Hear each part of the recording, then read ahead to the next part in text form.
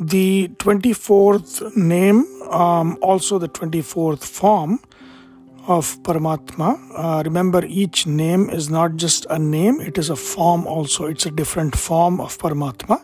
So the 24th name and 24th form of Paramatma is Purushottama. Purushottama.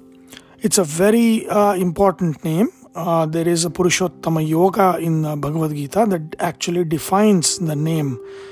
And also the Purusha Sukta of Rig Veda is also about Purushottama.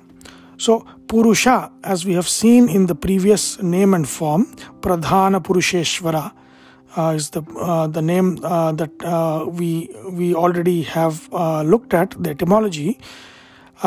Purusha in Sanskrit means Purishayateti Purushaha. That means embodied. Purusha means embodied. It is not just male. Male is a very popular usage of the word Purusha, but Purusha actually primarily means embodied. And Uttama is he who is highest among the embodied, or highest highest among the embodied. Even though he is not embodied, he is the highest among all of the embodied beings. That is Purushottama.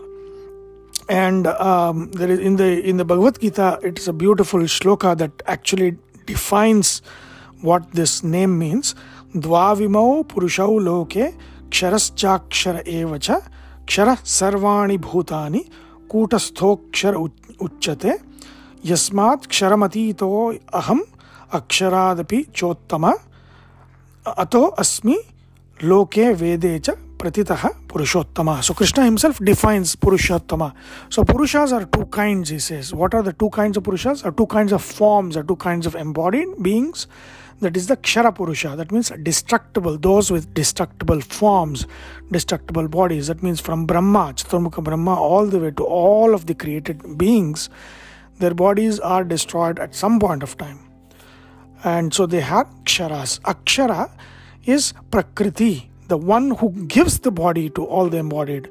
She herself is also has a form which is Akshara. That means that form has no destruction. Even though she gives destructible bodies, her own form is indestructible. So she is called Akshara. And she is also Purusha. Remember, so even though she is a female, in the sense it's a female form, she is also called Purusha, because it is Purusha means embodied. And therefore she is Akshara Purusha, and all of the other jivas from Brahma, all of us included, is Kshara Purusha, and he is the highest among us.